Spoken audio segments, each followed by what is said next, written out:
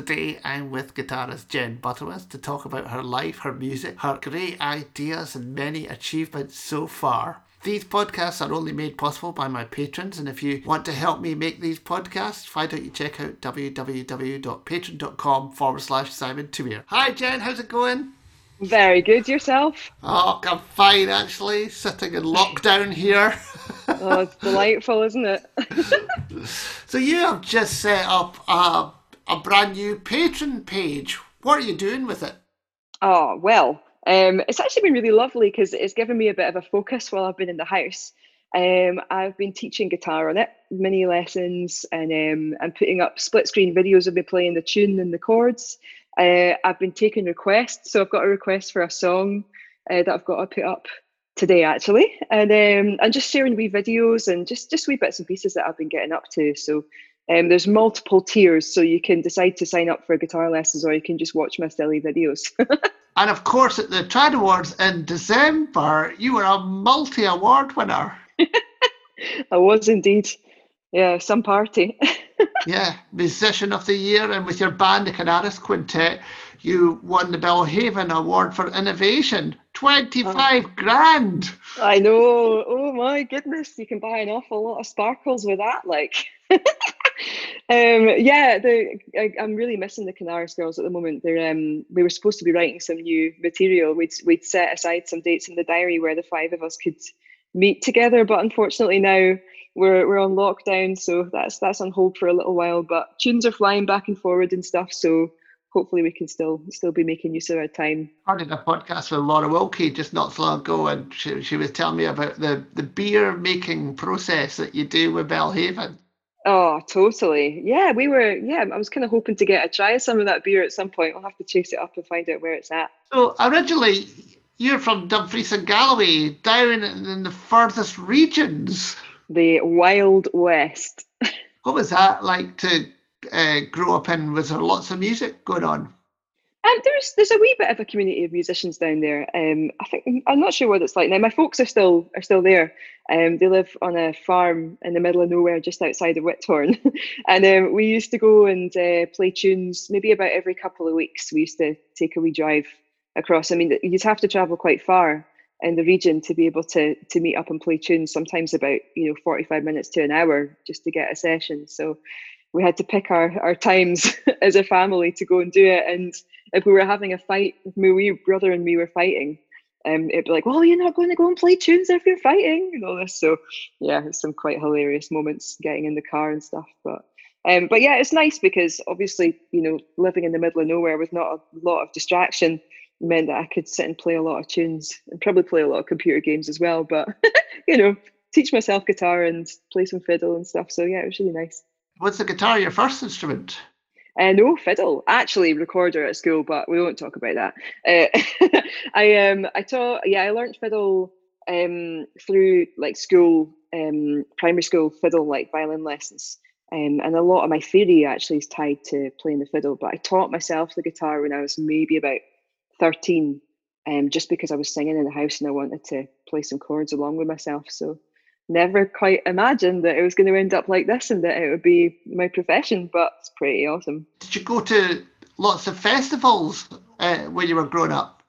Yeah, definitely. My dad, my dad plays mandolin, and he's a total tune monster. He loves tunes. So we'd go to the festivals and we'd just disappear off to the pubs and play for the entire time, and not really go and ever see any concerts. Just sit playing in the pubs. And yeah, my dad used to go around the craft fairs because he makes the badges for Morris dancers. Total niche business. But it was amazing because it meant that we went to quite a few, and we'd sit in the craft fair during the day and sell the badges and stuff, and take turns at going off to the pub and play tunes. And in the night, you just play tunes all the time. So it meant that you ended up with a really lovely group of pals, and quite an interesting repertoire of different tunes and stuff, just because you were traveling around meeting different people all the time. So it's yeah, it was a lovely way to grow up, and I guess because there wasn't quite as much regular music where I was growing up in Dumfries and Galloway, it gave me my fix in the summer of loads of tunes, and then you just spend the whole winter just like learning loads more. and then going out in the summer and doing the same thing again. So, and you then went to study at the Strathclyde Applied Music course. Was there something that, as you were growing up, made you think, I really want to do this? Kind of, yeah. I mean, I've always had an absolute obsession with music, but I never really thought about it as a career. It was more just something that was part of my life. And when I was applying for uni, I'd looked at the applied music course, but I'd also looked at ethnomusicology over at Belfast. And I was looking at community arts at Strathclyde as well.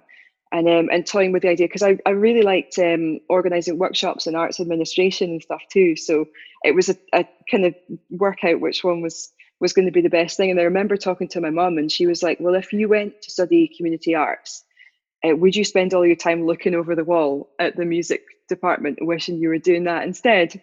And I was like, probably, yeah. And she was like, well, you know that you're probably going to be skint, but if it's what you want to do, you should just do it. So I think that was a pretty amazing piece of advice. My parents are both self-employed. Well, at the time anyway, they were self-employed craftspeople. So coming from a background of not necessarily having a huge amount of income and stuff, it was a good way of understanding what I was getting into, I guess. And it's about passion as opposed to, business. That was a great course as well, of course, the Strathclyde Applied Music. Everyone loved it. Oh, it was amazing. It was such a great community. And I think because at the time, I guess the choice was to go to Strathclyde or to go to the RSAMD. And funnily enough, now I've ended up teaching at what is now the Conservatoire. But they were kind of, I guess in the sort of student community, rival courses. But I found that the Strathclyde one, all the backline, all the accompanists seemed to come out of the Strathclyde course. And the soloists tend to come out of the RSAMD course at the time, which I found quite interesting. And so there was some great folk like Martin O'Neill and Duncan Lyle. It was great. Just and Patsy Reid as well, of course, like string extraordinaire. We were in the same year as each other at uni, so it was just a really great hub and lots of different genres going on at the same time. So you were forced to think a bit wider about what it was that you were doing and try and understand what everybody else was up to at the same time. So yeah, it was a lovely time. So, and we first met, we were just discussing it in 2002, I think, for the second year of the BBC Radio Scotland Young Traditional Musician Awards. I know, oh my goodness, that feels like such a long, well, it's such a long time ago now. Oh, yeah. I was in, I think I was in second year. I was in second year because I did it 1 year. And then, funnily enough, the year after, I think Anna Massey won, and that's when we started the Anna Massey band, because it was just after she'd won the award as well.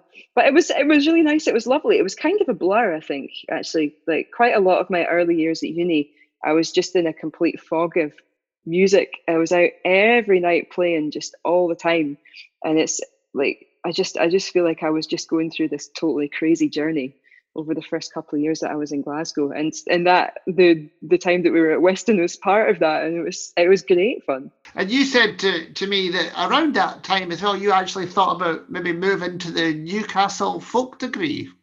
Yeah, that's totally right. I guess I think all students have this this little bit of, I don't know whether it's crisis time or reflection time quite early on in their studies where they're like, what am I doing with my life? And I guess at the time I was sort of struggling to find where I belonged, because I hadn't necessarily grown up in the conventional Scottish music scene. But obviously I found myself right in the middle of it in Glasgow, and I was identifying quite a lot more with maybe the English folk music scene, because I'd spent a lot of time traveling around the festivals and stuff like that when I was younger. So I did actually apply for the Newcastle course that started when I was in second year. And I got invited to go down, and life could have been quite different, but I decided to stick where I was, and I'm chuffed. I think the course in Newcastle, I think it would have been an amazing experience, but I've also found that a lot of the people that were there that I would have probably studied with at the time, I now know through just working professionally in the scene. So it's quite nice that it all becomes one big community anyway, regardless of where you are. And back in 2002, you entered, I suppose, as a singer-songwriter, which you obviously still are. Yeah. But I mean, it's interesting to watch your career progress, and I suppose be more known now, although you still sing, but actually as a an accompanist. Yeah, totally, totally. And it's a tricky one because it's not necessarily, it's it's weird to forge a career as a solo artist who is an accompanist because you always rely on somebody else to be playing with. But I guess over the last, it was actually interestingly, it was when I was nominated for Tutor of the Year at the Trads that I was like, oh, wait a second, like I don't just belong to other people. I've got my own thing that I do, and I can celebrate that even though it's a bit unconventional, And so I just started, I guess, kind of trying to promote myself through the work that I did with other people, and I learned that it's totally amazing being an accompanist, and that I should celebrate, I guess, the skill that I have in doing it, and it's made me have a lot more belief about my own abilities, I guess, and stuff. So it's been quite a lovely journey, that. I've been interested in watching you because you've got stronger and stronger as a player, Yeah, and your playing's changed a lot as yeah, I well. think it's funny because like actually, although if I look back on the old stuff that I did, like the stuff playing with Anna and Myrid, a lot of the core of what I've done has always been the same sort of feeling, like the sort of builds in dynamic and the groove, and there's been a lot of stuff that's always been really important that stayed the same, but definitely sort of my technical ability and just the finesse. And I think I've learned so much from playing, from depping people actually, and from listening to other artists, and quite often, because what I do is I get sent a CD and they're like, play what's on that CD, and you're like, okay, let's work out how to do this.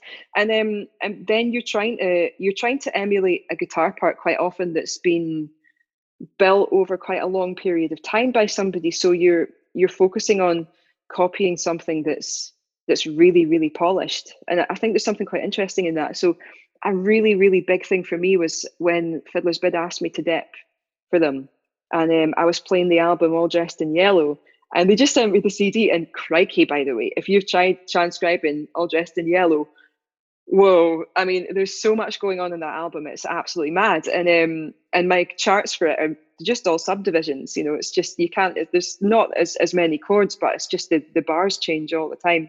And listening to, I think it's Fionn de Bar that's playing guitar on that, and just the right hand, the beauty and the control of the right hand, I was like, this is just stunning. And there's just little moments like that through my musical life where I've been like, oh whoa, that is just something that's really resonated with me, and it's just taken my playing somewhere else entirely. So Who are your fellow accompanists that you really look up to? oh man, that's a crazy, mad, huge question. It's funny actually because in the world of accompanists, you don't really get a chance to spend a lot of time with other accompanists to learn about what they're about. Um, I guess sometimes you get to jam with people. I've spent a lot of time jamming with Hamish Napier because we were in the Blast Collective for such a long time, and his groove is excellent fun. And I find that I get drawn to percussionists and drummers because I'll spend time and you can feel the connection that you've got. So people like, I spend a lot of time playing with Steve Foreman, but I totally love the playing of James McIntosh and Drummy, and Lauren out of Heisk as well. Absolute machine, totally amazing. But when it comes to guitar, I mean, you've got your totally amazing go-to people like John Doyle, of course. Like he was a big part of like my listening. I listened to that Solus album so much when I was growing up, and Ed Boyd in his Rolling Fluke as well, and people like that. But it's, I guess, and Anna Massey was such a massive part of my formative time working with another guitar player and another accompanist. But there's so many that you don't really quite get to hear all of the amazing things that they do because they're working quietly behind other people, which is quite interesting. So there's so many actually. I should maybe do a blog of awesome accompanists because there's tons of people out there. And in recent years, you've also been very involved with the Bit Collective. Yes, I have indeed. What's that about? So the Bit Collective is exploring the equality in traditional music, gender equality, and actually we're sort of trying to widen it a little bit. So it started off from a perspective of hashtag women in trad, where we were looking at sort of how equal the scene was and trying to shine the light on the women in the trad music scene. And now it's looking like we might be getting a little bit of funding actually, which hopefully the Bit Collective can probably tell you a little bit more about officially. But it means that we can facilitate a little bit more, like maybe some more workshops, and open it up to not just a gender imbalance thing, but also access and other minority groups that might need to be supported or that we might need to do some research in. So yeah, it's just generally striving for a little bit more equality across the board in the trad scene. So as we look to the future, Yeah. we've obviously got the Canaris Quintet working on new material. What else is going on? At the moment, I'm just building my Patreon page and getting used to teaching online. That's the short-term thing. I'd started looking at a solo album, which I'm totally loving developing, and actually learning how to record myself a bit more in the house has been great for that. But weirdly, at the moment, it's hard to find the time for creativity when you're trying to just keep your business going. And also trying to find the headspace when there's so much going on in the world right now to free your mind enough to be as creative as you want to be is tricky. So I'm hoping that maybe as I keep settling into stuff over the next few weeks, then I can start working on some solo stuff as well. And then I'm looking forward to, there's been obviously loads of gigs cancelled. So when we are allowed to get back to sharing music in public again, there's a lot of work with Canaris Quintet, or with me and Laura Beth, Ross Ainsley and Ali Hutton, Ryan Young, and Jack and David, Jack Smedley and David Foley as well, just brought a new album out. Oh, and Will Pound too. These are all sort of things that are being rescheduled in the background. So it's nice to have stuff to look forward to, actually, down the line, even if it is next year that we're looking at. Well, that's all very exciting, Jen. So thanks very much. Thank you. It's good to speak to you.